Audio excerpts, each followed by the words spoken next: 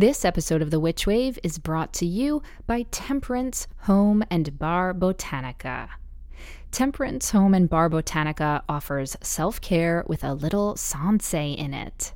Melissa Suze is a sensei espiritista, offering readings, spiritual guidance, and handcrafted magical products that offer opportunities for self-care and reflection designed for your home, bath, and bar. So go ahead and check out Temperance Home and Bar on Etsy or at Temperance Home Bar on Instagram and Facebook for magical, radical self-care for your home and bar. And best of all, you can get 10% off with promo code WitchWave. That's Temperance Home and Bar on Etsy and use promo code WitchWave for 10% off. It's been a long day. I'm tired. Ma, I know just what you need. I'll tuck you in and light your mirrorless candles. That's just what I need. How did you know? It's a secret. My favorite at bedtime. Good night. Good night, Mama. Mithras Candle from the mouths of babes. Go to mithrascandle.com. That's M as in magic, ITHRAS candle.com and use offer code WITCH for 13% off your first order. The world is filled with bewitching people, and you might be one too. Welcome to the podcast where art is magic is real, and reality is stranger than dreams. I'm Pam Grossman, and this is The Witch Wave.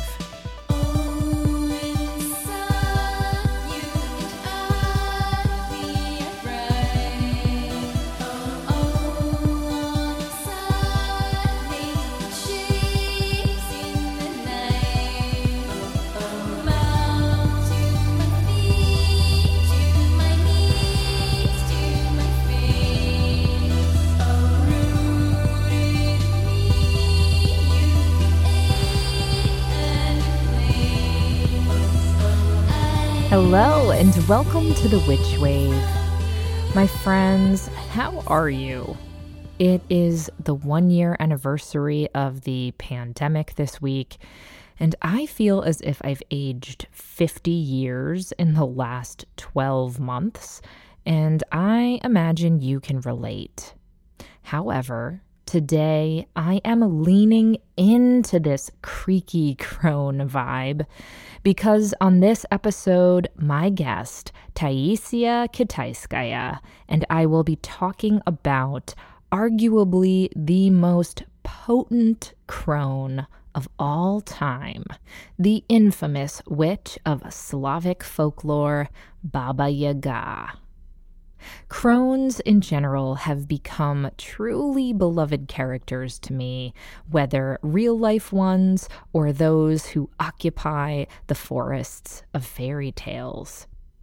Historically, they've been figures to fear or mock.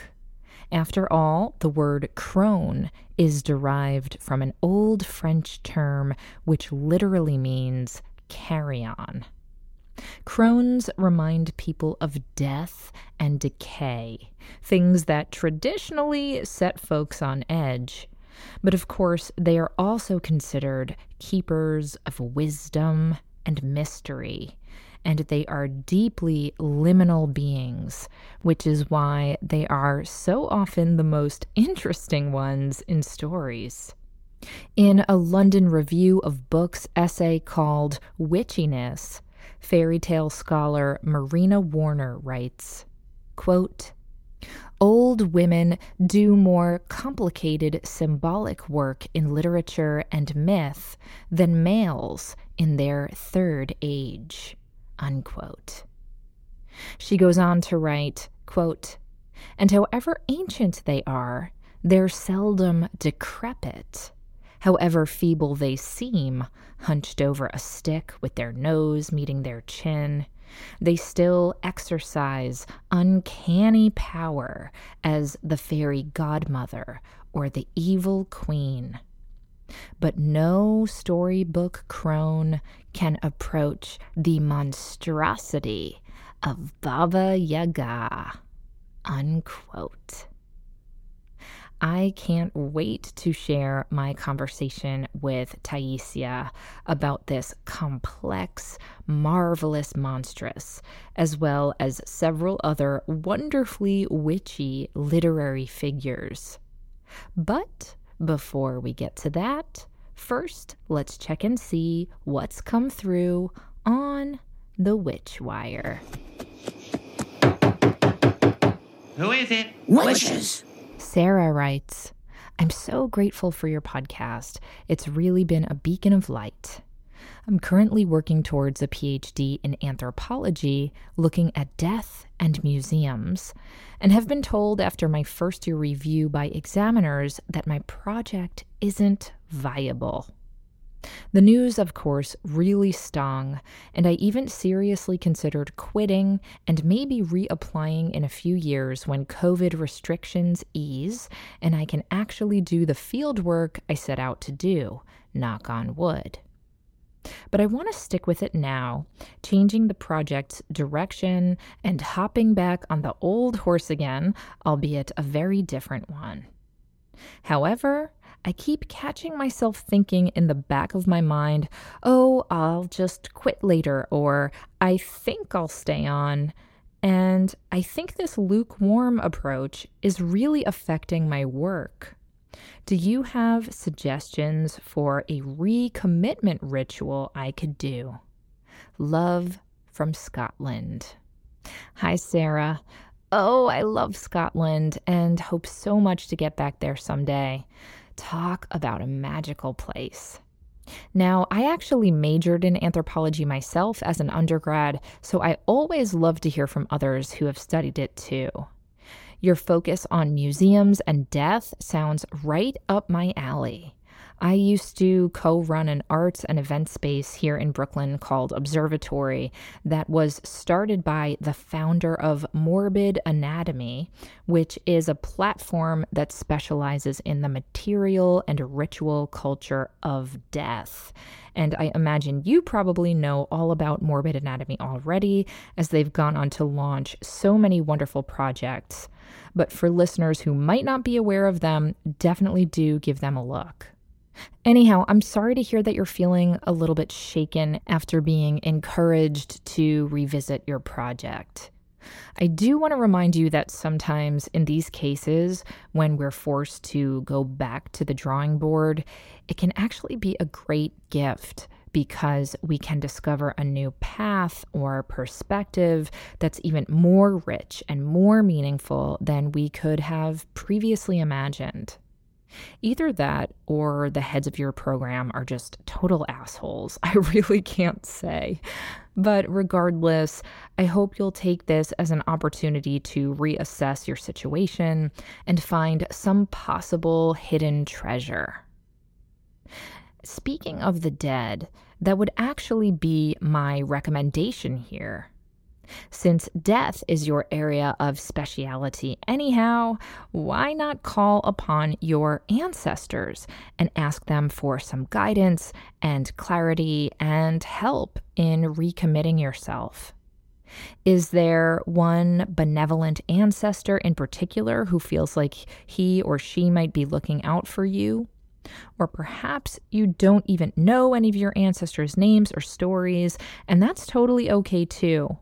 But my intuition tells me that doing some sort of ritual where you call on one or several of them to help you know how to carry on here might be really useful. If you can set up a little altar with photographs of them or objects that make you feel connected to them, all the better. Perhaps an offering of their favorite food or drink or perfume. I also think that having a knife or dagger on the altar could be really effective here, as magical blades help us both banish unwanted energies and can help us sharpen our thoughts and clarify our vision. They cut through the magical crap, so to speak. Then, after your altar is set up, you can light a candle and do an invocation that thanks these ancestors for your life, because they are at least partially responsible for it, depending on who you are calling upon, and thanking them for their protection, which presumably they have been giving you, even if you haven't been fully aware of it up to this point. And then go ahead and ask them for some guidance around this issue. It might not happen immediately, but I do believe that you'll know when you receive their answer. It might be a few days or weeks later, but you will know when they send you a message about this particular issue. It might be a sign, it might be a book you suddenly encounter, a dream you have, a snippet of conversation that turns up at just the right time you needed to hear it. Whatever it is, just keep your eyes and your ears and your intuition open and receptive, and you'll receive some sort of arrow pointing the way. Good luck, and let me know how it goes. Now, on to my guest. Taisia Kitaiskaia is a Russian-American poet and writer of so many of my favorite things. She is the author of The Nightgown and Other Poems and Literary Witches, a collaboration with artist and former Witchwave guest Katie Horan that celebrates magical women writers, and which was also an NPR Best Book of 2017. Together, they also released a divination deck, The Literary Witches Oracle. Taisia is also the author of 2 books of experimental, enchanting advice from Baba Yaga herself. The first is called Ask Baba Yaga, Otherworldly Advice for Everyday Troubles, and its follow-up, Poetic Remedies for Troubled Times from Ask Baba Yaga, was recently released as well. Taisia has received fellowships from Yaddo and the James A. Michener Center for Writers, and her work has been published in journals such as A Public Space, Gulf Coast, Los Angeles Review of Books, Story Quarterly, Fence, Guernica, and more. She has written for The Hairpin, Electric Literature, Jezebel, and Bitch Media. And her work has been nominated 3 times for a Pushcart Prize. Her writing is witchy and weird, and I adored getting to talk to her all about it. Taisia joined me from her home in Austin, Texas, via Zoom.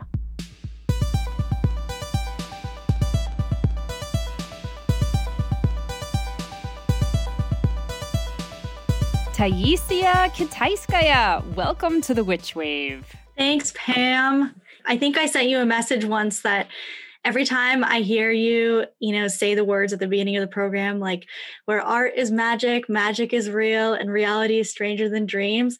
Like I do get a little misty-eyed because I feel such recognition, and I just feel like this is my whole philosophy. This is who I am. I finally found my people. Oh my goodness. You're going to get me misty-eyed, and we just started. I'm very impressed that you memorized it, first of all, and I'm such a fan of yours, and I've been wanting to have you on the show for so long, so I'm so happy that stars have aligned. Thank you so much for being here. So I want to start us in time and place because you are in Texas right now. So how are you doing? Before we start talking about your wonderful work, I just want to check in and see how things are, because this will air in a couple weeks' time. And hopefully by the time it airs, things will have cleared up and be rolling along merrily again. But with the storm and everything that Texas has been going through, I'd love to know how you are. Thank you for checking in on that. I feel like the most privileged person in Texas besides Ted Cruz because Is he even there? I thought he was in Cancun. That's right. Oh my God. Texas is full of assholes. Better you say it than me. Yeah. Well, what you believe to be true is true. Yeah, I was very lucky. We only lost power for a day. Most people I know lost power for 5 days and then water for, 5 days or 3 days or something. It's been really bad here. I'm glad people are kind of hearing about it. And I think like right now everyone's kind of okay, more or less, at least like the power and water outages. But like, we were in this like deep Siberian winter and then it all melted and then it became like 80-degree springtime. And now it's kind of a cloudy, sort of dismal fall with all the plants dead. Like the cacti have all melted. The agave plants have all melted. I feel really disoriented. It's been a tough time. Yeah. Well, and for you all to be going through that in the midst of what's already been such a horrific year. Oh my goodness. I'm glad that you're doing okay. And of course, our love and our support and our hearts are with you. And certainly if there are any organizations that you want to plug, if there's a place that you know of locally that you can mention, I know that listeners would be happy to add some resource. Yeah, 2 places I love are Austin Mutual Aid and the Austin Justice Coalition. Fabulous, fabulous. Well, let's talk about how art and magic and creativity can be fortifying, certainly in challenging times. I think it's fortifying in joyful times too. Have you been able to write during this last year? Yes, I've written a lot. I actually finished a short story collection. Yes! Fuck yes! I'm so excited. Congratulations. Thank you. And I've started a new novel. And I actually, because I had power and heat and water, and I got the week off work because everyone was in distress, I was like, you know what? I'm just going to work on this novel. I wrote 3 chapters. I'm pleased. It's interesting, like looking back on my life, like I will say, okay, since I've been a stable young adult and then a stable adult, I have had like no fluctuations in my creative output because it kind of is like the one thing that is always this stable and always joyful and fun for me while everything else goes crazy. That is such a blessing. And I know not all creative people feel that way. So if you are creative and you have been plugged up and blocked, do not feel bad about it, because I believe that these things go at their own pace for everybody. But Taia, I'm thrilled for you that that's been such a touchstone for you and steady. Let's jump into how you and I first crossed paths. This is our first time speaking to each other, and yet I feel so intimately close to you through your words and your language. You first came on my radar because you put out a book with a previous Witch Wave guest, Katie Horan, called Literary Witches. And I was so honored that you both invited me to write the foreword to that book. That book has since become an oracle deck as well, and it is so splendid. So for those who aren't familiar with Literary Witches, can you tell us about it? Yes. So Literary Witches is a collaboration between me and Katie Horan, and it is basically a compendium in art and text celebrating, as we say in the subtitle, magical women writers. So writers that have something witchy about them, and we use that really loosely with the understanding that, like you say at the top of your show, art is magic. So Katie did these amazing paintings, and they would face my text, which would be like 3 vignettes, kind of prose poetry about sort of invented moments of how they became a witch or what makes them a witch. And then like a little bit of educational stuff about their background and what you might like to read. Absolutely. And I was so impressed by how varied these literary witches are. There are certainly the heavy hitters like Toni Morrison and Sappho and Emily Dickinson, but you have a lot of writers whose names were new to me and whose work I subsequently fell in love with. So thank you for that. What was the process like for you both to select which literary witches you decided to feature? That was really hard because, we needed to be realistic about how much we could do. And Katie is a very exacting artist and she spends a lot of time on each piece. So we knew we could only do 30.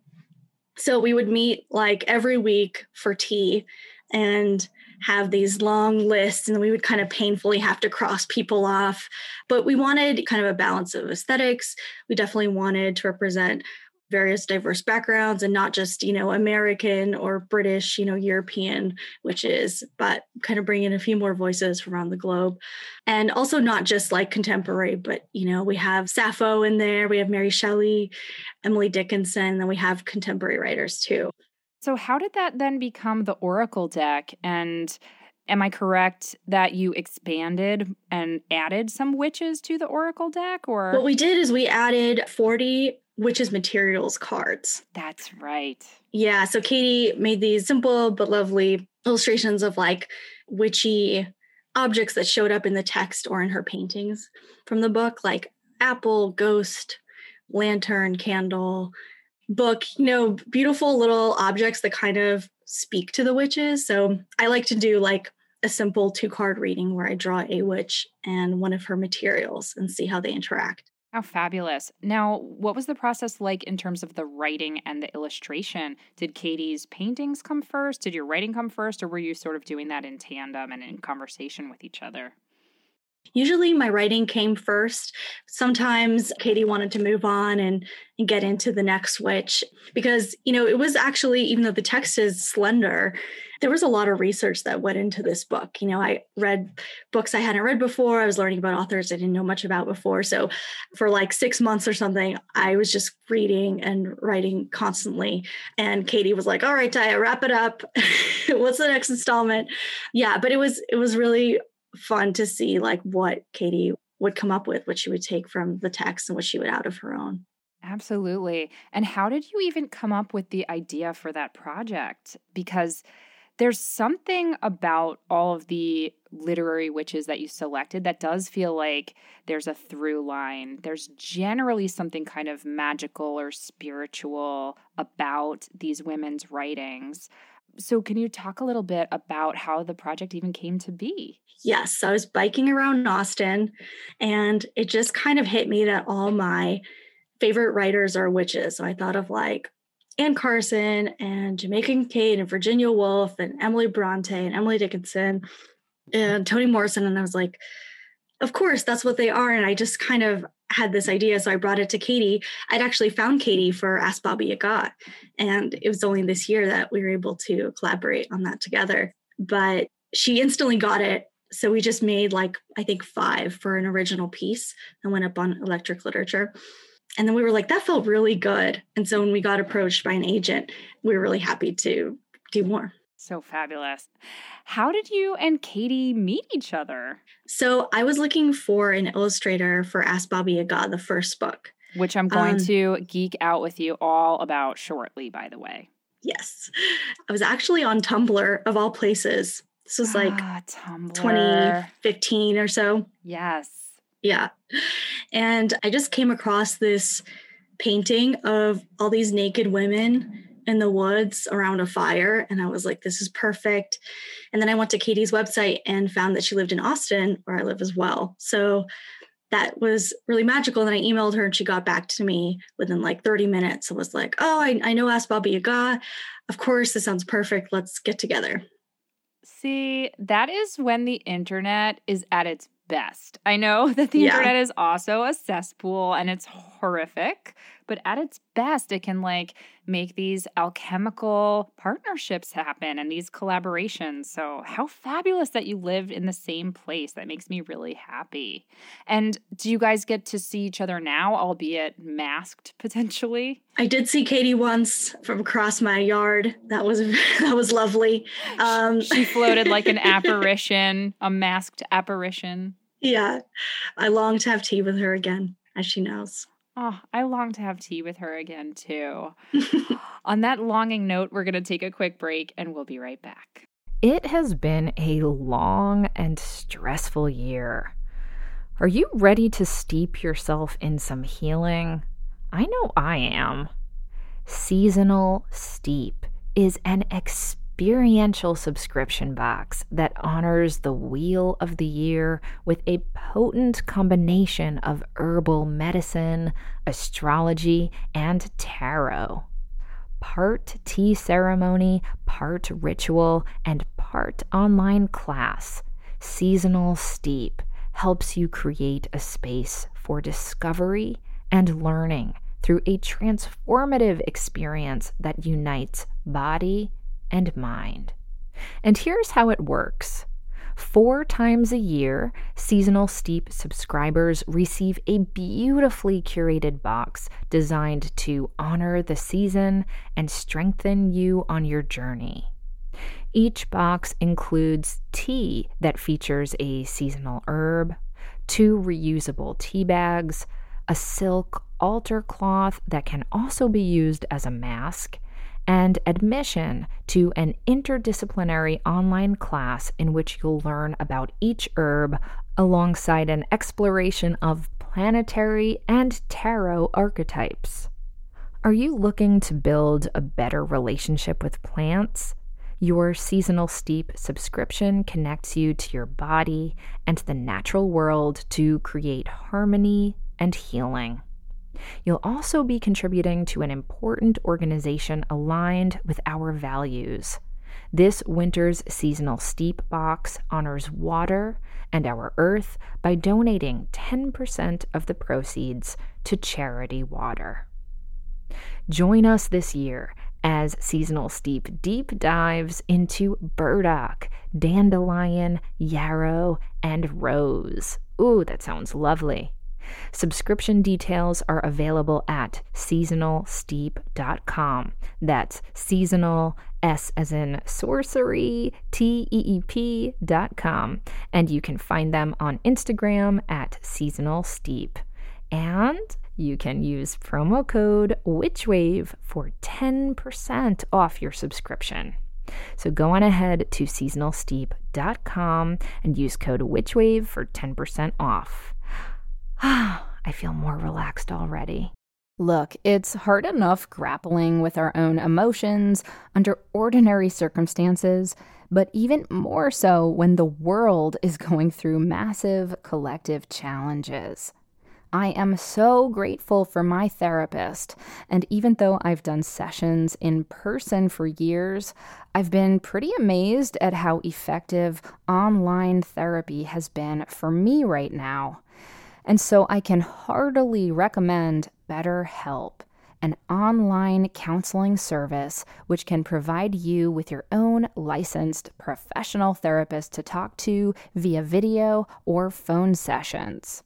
So if you have anxiety issues like I do, or are dealing with depression, stress, trauma, grief, or even just day-to-day struggles with your relationships or your family, or just feeling like you're not meeting your personal goals right now, which, let's be honest, has been very difficult for most of us these days, I really encourage you to reach out to the folks at BetterHelp.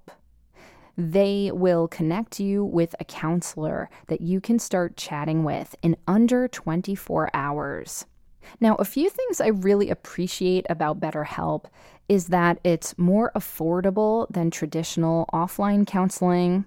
Plus, they offer financial aid to those who qualify, and they make it super easy to change counselors so you can find one that you really click with.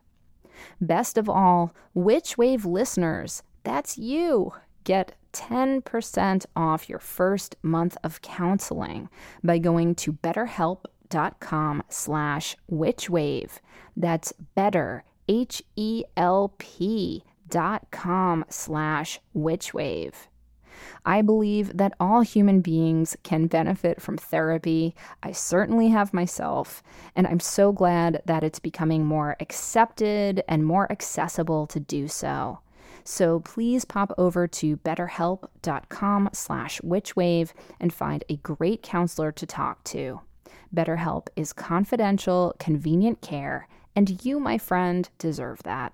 Taisia Kitaiskaia. Welcome back to the Witch Wave. Thanks, Pam. All right. So you brought up Ask Baba Yaga. This is one of my favorite projects that you or anybody else has created in the last several years. It is so special. And essentially, it is you almost like channeling Baba Yaga. And we're going to talk all about who she is for those who have no idea what we're talking about. But essentially, you're channeling her as an advice columnist and writing in her voice these beautiful, poetic, strange, magical, responses to people's questions about problems that they're having in their life. So how the hell did this come to be? It is so weird and it works so well. Well, kind of like my, meeting with Katie, it had a magical origin, and kind of the mystical, but also funny and silly origin has like crept into the way that it's written, I think, in my relationship to it. So what happened is I was working on a play in which Baba Yaga was one of the characters. And someone had suggested that I interview my characters, like in a notebook, sort of like automatic writing, like, let's see what comes out. So I was asking Baba Yaga about herself, and I was saying, how are things in the forest? Like, what's going on? What do you like to eat? And her response was, look, we're all worried about you here in the forest, Taya. And then she started kind of sharing tips. And as this was going on, I heard this like clanging in my oven. And Baba Yaga is a very domestic, she's got a lot of qualities, but one of her qualities is domestic. She lives in a hut, and she's always trying to put people in ovens and, taking things out of the oven. So I was like, oh my God, she's here. She's talking to me. And I didn't know what to do with this experience. I did feel spooked. And I was talking to a friend about it, and she said, I think you should do an advice column where Baba Yaga is answering the questions about you. She's not going to answer questions about herself. She has the answers for you. So that's how it came to be. It's so splendid. Before we keep talking about it, I think the best way for listener to be introduced is if maybe you would indulge us and read one of these letters to and from Baba Yaga. So I'm going to read one that feels perennially relevant these days. It's a bit of a downer, but they all are. This is from Poetic Remedies for Troubled Times, which is my second Ask Baba Yaga book. Okay, so it's How Do I Deal with Climate Change?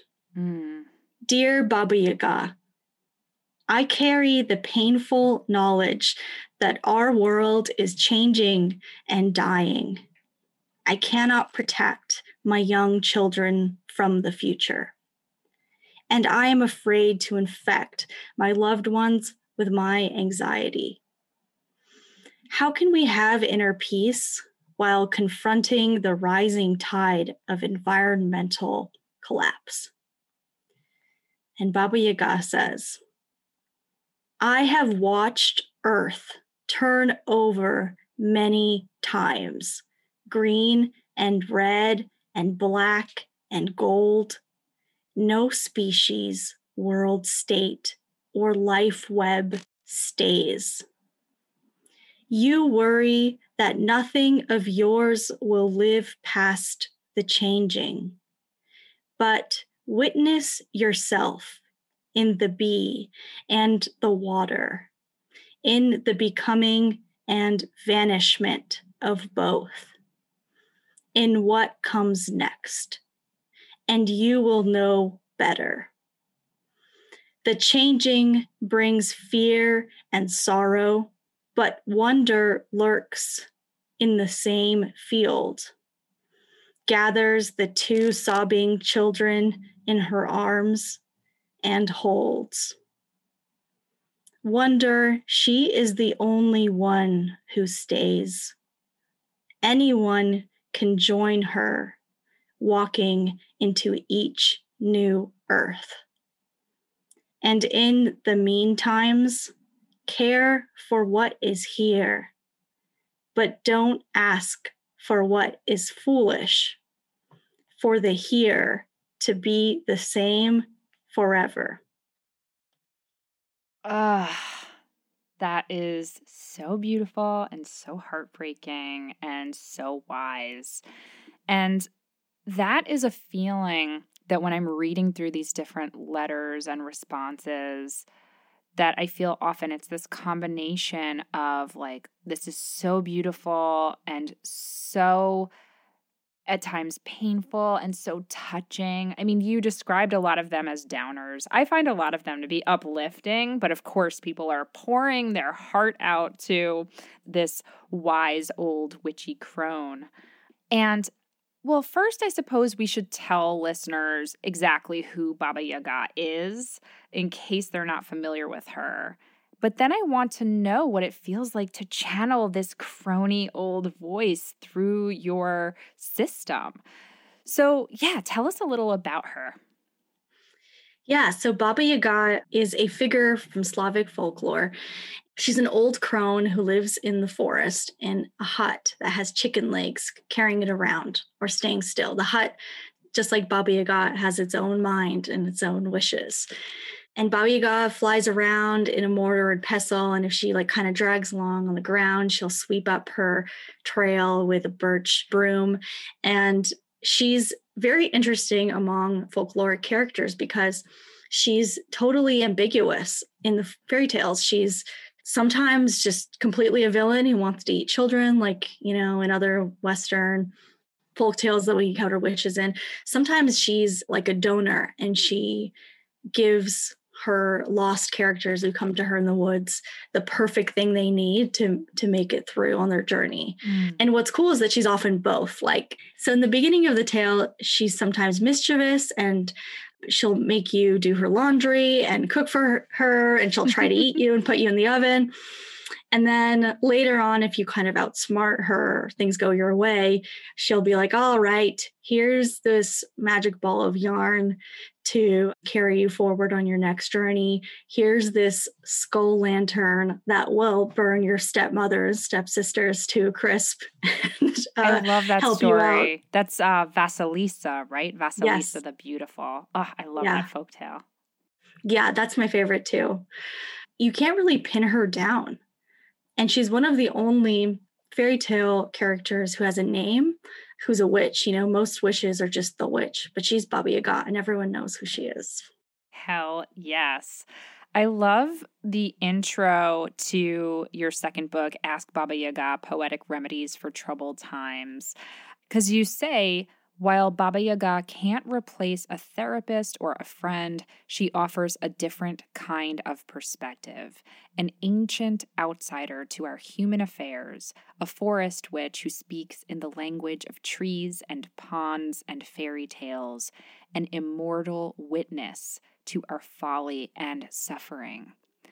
And so you touch on how somebody who is ambiguous can have this more, I think, nuanced, expansive point of view about our emotional landscapes, in addition to the exterior landscapes too.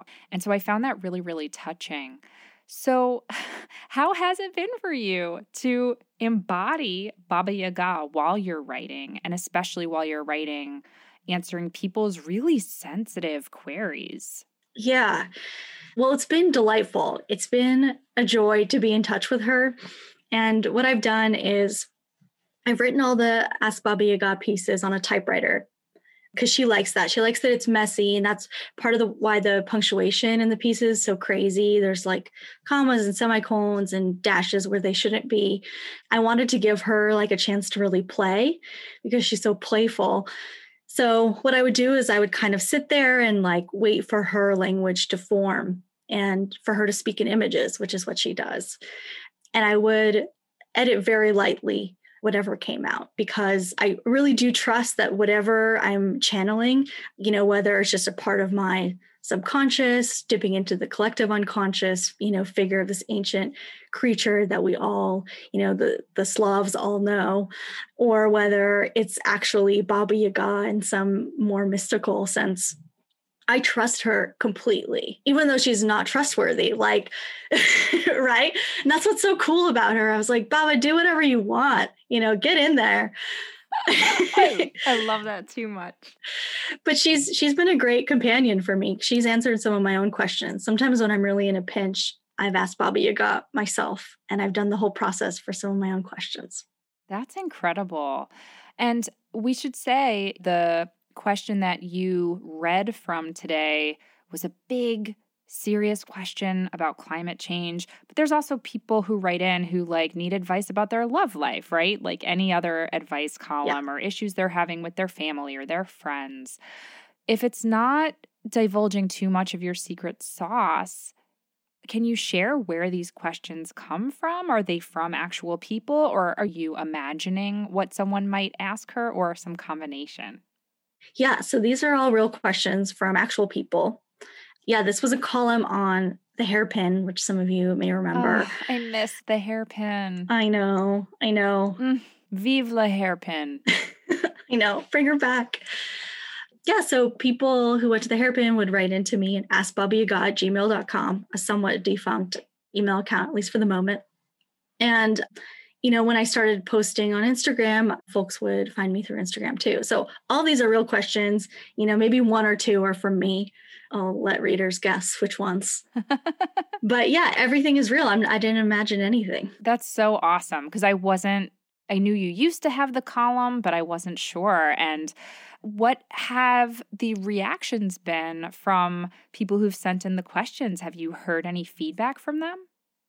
Yeah, people tend to write in and they're really sweet. The ones who write in at least always say how touched they were and how soothed they feel. So that's really beautiful, because it is, like you said, these questions are really sensitive. And as a simple mortal person, but 32 years old, what do I know about these? I don't know the answers to these questions, but fortunately I don't need to know. Whenever I would get kind of freaked out, like, okay, this is too hard, this is heavy, I don't know what to do with this, all I'd have to do is give it to Baba Yaga. I love that. Can you clear up, this is a very petty grievance that I have, but in the John Wick movies, they refer to him as Baba Yaga, and it sort of drives me nuts. And I'm like, did they just get that wrong? Or is Baba Yaga kind of like a catch-all phrase in Russian, and I'm just not familiar with that for anybody who's spooky? I don't know what they're doing. I don't know what they're doing over there. I mean, I'm glad to have her name out there. I don't know what it has to do with Keanu Reeves. And I love Keanu. I just adore him all the live long day. But maybe the lightest bit of Googling would have helped with the script. I'm just saying. I know. Can't he at least be a woman if he's going to be Baba Yaga? That's the part that hurts me, is come on, man. Exactly. Anyway, all right. Well, I feel very vindicated, because the first time I heard it while I was watching the movie, I was like, what? And then I was like, well, gender is a spectrum, and maybe there's some linguistic thing that I'm not familiar with. But yeah, it sounds to me like they just maybe got it wrong. Oh, well. Yeah. I love those movies anyway. I'm sorry. Sorry, Baba Yaga.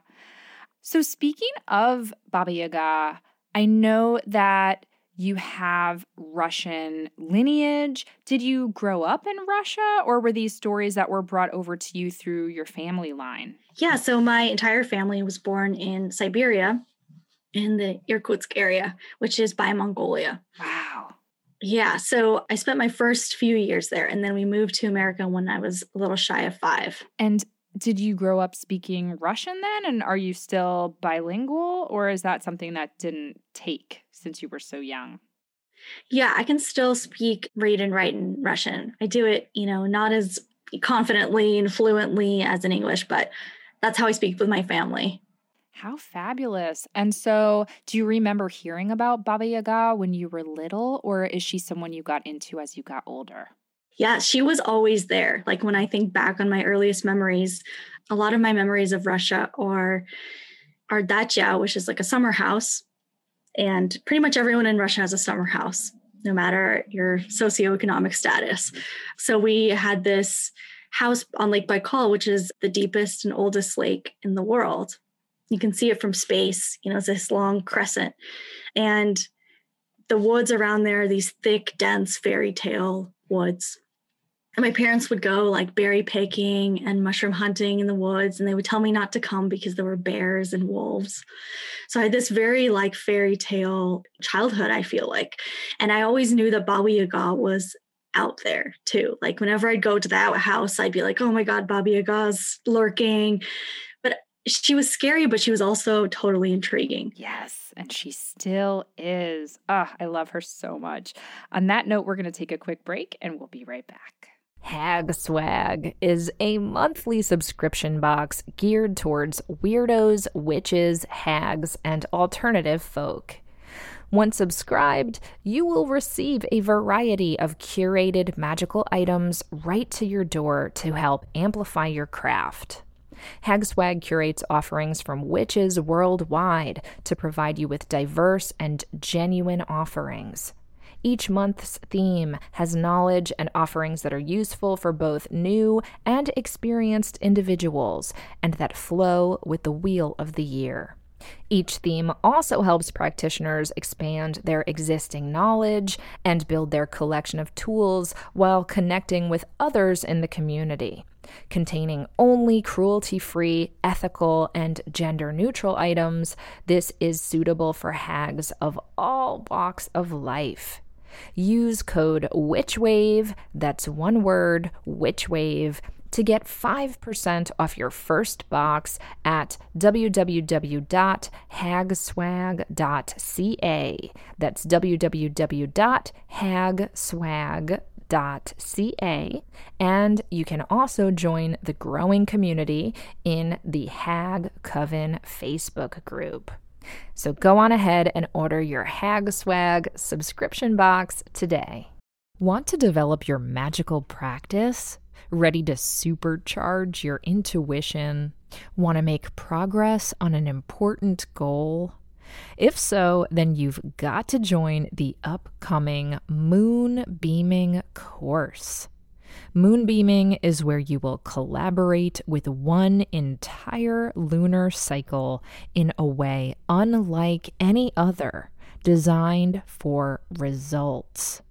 There are informative classes, worksheets, supportive guided meditations, and additional gatherings like a new moon sound bath and a past life regression.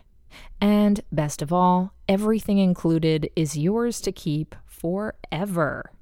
Join your teacher and prior Witchwave guest, Sarah Faith Goddessdiener, author of The Moon Book, and a lovely community of people helping you to jumpstart your dreams. Enrollment ends March 24th and class begins on March 29th, and there are payment plans and scholarships available. Email the studio, modernwomenprojects@gmail.com. Again, that's modernwomenprojects@gmail.com with any questions. And get ready to receive some lunar illumination.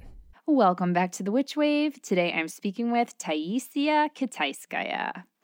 So, Taya, you have a new book of poems out that is so exquisite. True story, as I was leaving the house today to come to the studio and record with you, I grabbed my husband, Matt, and I was like, you have to read this poem. You're going to love it so much. And I read him Song of My Self-Loathing, Part 1. And he was like, tell Taya she's the shit. I love her so much. I love this poem. So, if you need a blurb for your next book, you can quote good old Matt. But I love this book of poems, The Nightgown and Other Poems is the full title, because it incorporates so much of your interest in folklore and the occult and feminism. It is also wickedly funny, and it has a lot of really shocking, beautiful, surreal images. So why don't we start actually with having you read from The Nightgown and Other Poems? Because I'd love for listeners to get a sense of the language in this beautiful book. I will read what I think is the witchiest poem. And it's called I Visit My Oracle. And this poem is pretty wild with words and, spellings and nouns used like verbs, etc. But the gist of it really is that the speaker is visiting her oracle and asking her to make a word for her. By me, I mean the 1,000-eyed beast, lacquered, tumored, and nailed, shapely.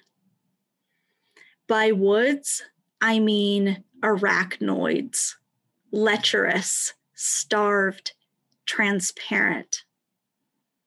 By her, I mean big as a moon, Miss Morridge, eyes resting in the usual milk, dusty-brained so that I must wipe it, so that she may aspire for me a word into the glass goblet.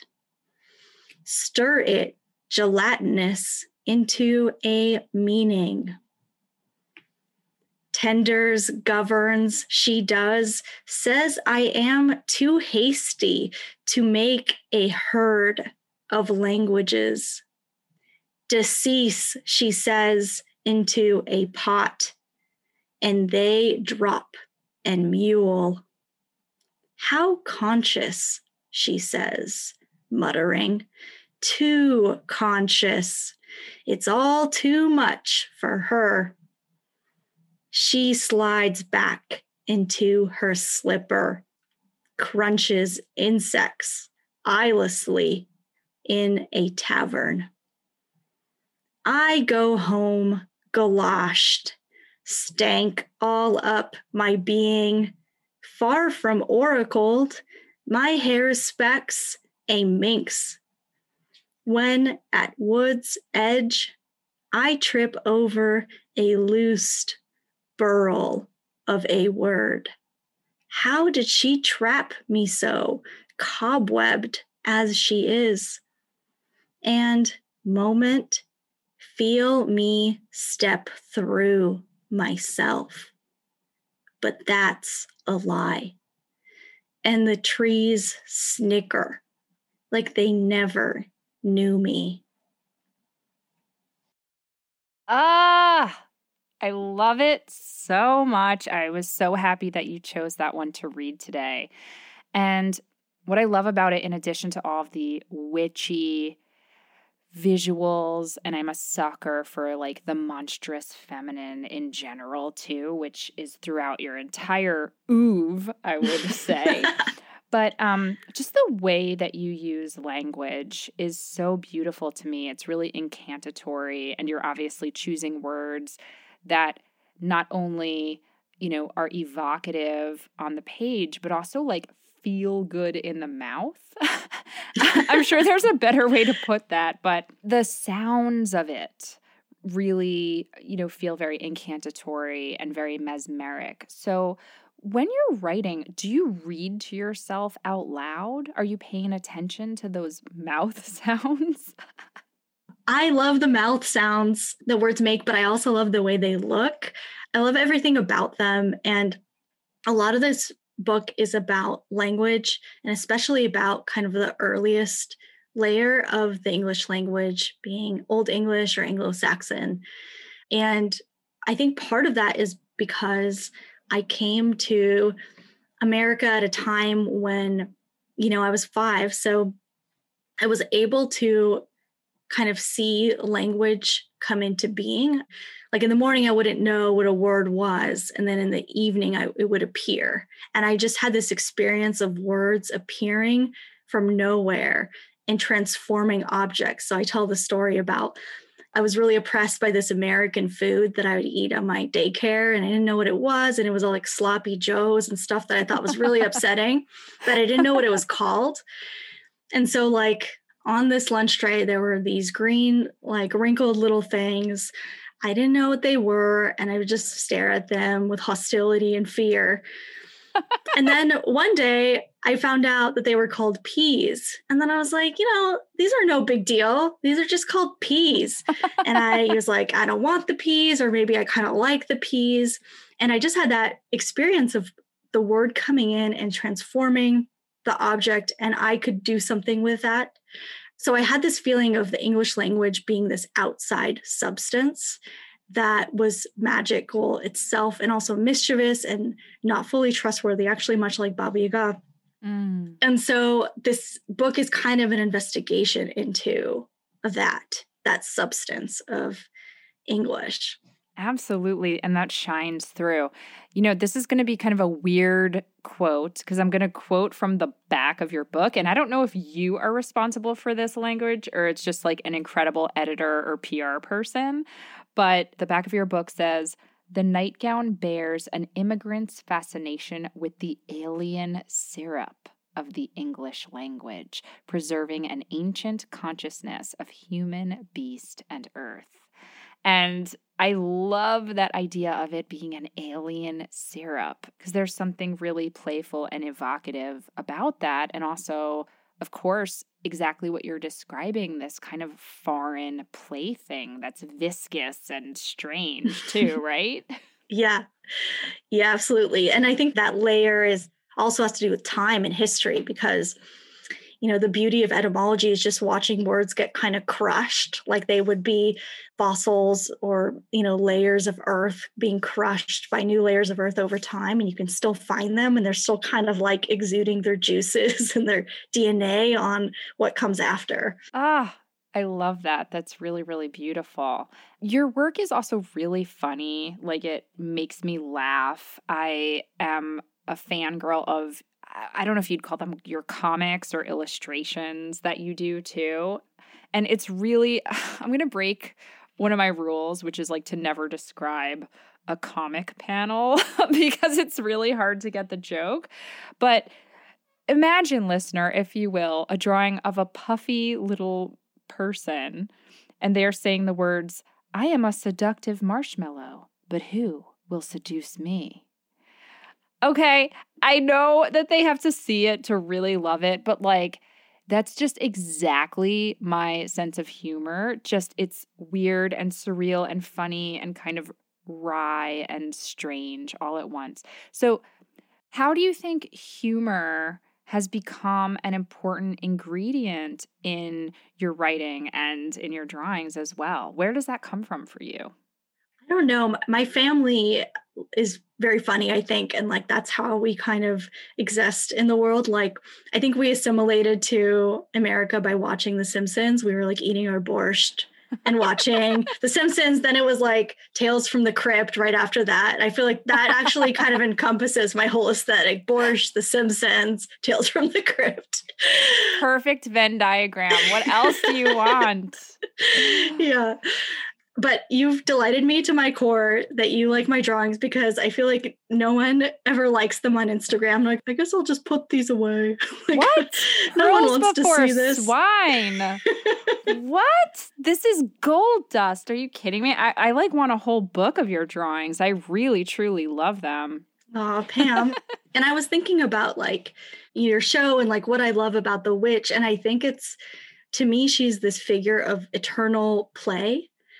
Limitless play, like Baba Yaga being in the woods, kind of doing whatever she wants with the elements, hanging out in her house, flying around, like visiting her dragon friends, hanging out with the mushrooms. That sense of like endless creativity to me has so much to do with like humor as well. Yes. And I think being free too, and having the sensibility that none of this is to be taken too seriously. And it's all deadly serious. And both of those things are true, you know? Yeah. Yeah, definitely. So when we're talking about witches, broadly speaking, I know Baba Yaga has been a big through line in your life for you, and you have all kinds of witchy imagery that has come up through all your projects. How are you thinking about witches these days in terms of your own embodiment? Like, I consider you a literary witch. Is witch a word that feels good to you to wear? Well, I'm flattered you think I'm a literary witch. I think that is my aspiration. I mean, I love the witch so much, and I always have. I think I'm waiting to wear the word witch kind of in itself for my like older years, like when I have kind of nothing left, my like flesh will just kind of like melt off my body and all my friends will be dead. And then I'm just going to go like full hog into witchery and just do all kinds of crazy shit in my yard. That's my comfort. Why wait though, Taia? Why wait? You're right. When I put it that way. That's great, though. But I do think the point that you're circling around, too, is that it's one of the few archetypes that makes aging look joyful and fun, too, especially in this world where, as women, we're taught that we lose value the older we get, and the witch is something to aspire to grow into, right? Does that resonate for you at all? Absolutely. Like, I feel like the witch is the saving grace of old age. She gives us a way out, like a portal back into the vitality of life. That is so beautifully said. So, who are some of your favorite literary witches, whether they're ones that you've covered in your book or your oracle decks, or somebody new that's just really exciting? So one who is not in the Literary Witches book is Barbara Comans. I don't know if you've read her. Do you know, she has been on my list and her name keeps coming up. Talk about following the trail of cosmic breadcrumbs. I'm like, all right, Taia's just mentioned her. This is now like the third or fourth time she's come up for me in the last couple of weeks. So it's clear I need to finally read her. But please share why you think she's a literary witch. She's like an earlier 20th century writer. And she was kind of a feral child who like grew up on, like kind of a dwindling estate, untutored and unwashed. And so she's kind of an outsider artist of writing. She found her way to it sort of by accident while she was breeding poodles and trying to sell cars and stuff. As one does. Yeah. She does some like fairy tale retellings. One of her books is The Juniper Tree. And there's a lot of fairy tale imagery in her work. There's like kind of a lot of like elemental imagery, but also kind of the desperation of being a poor young woman in a patriarchy. Dorothy Press puts out one of her books, Who Was Changed and Who Was Dead, which is an incredible book. So I think she's wonderful. She has like there's something really scary at the back of her work, but also very funny. She sounds perfect for you because you are someone, as I mentioned earlier, who really touches on that monstrous feminine. Where do you think that comes from for you? Because I think it takes a pretty badass woman to want to put on that cloak of monstrosity as you do so beautifully and so hilariously through a lot of your work. I've always loved monsters, and I think everyone does. Like, I think that's why children's stories are full of monsters. But I think you have to kind of hold on to that. Like the goal of society, right, is to kind of like smooth you out and make you lose your monstrous qualities.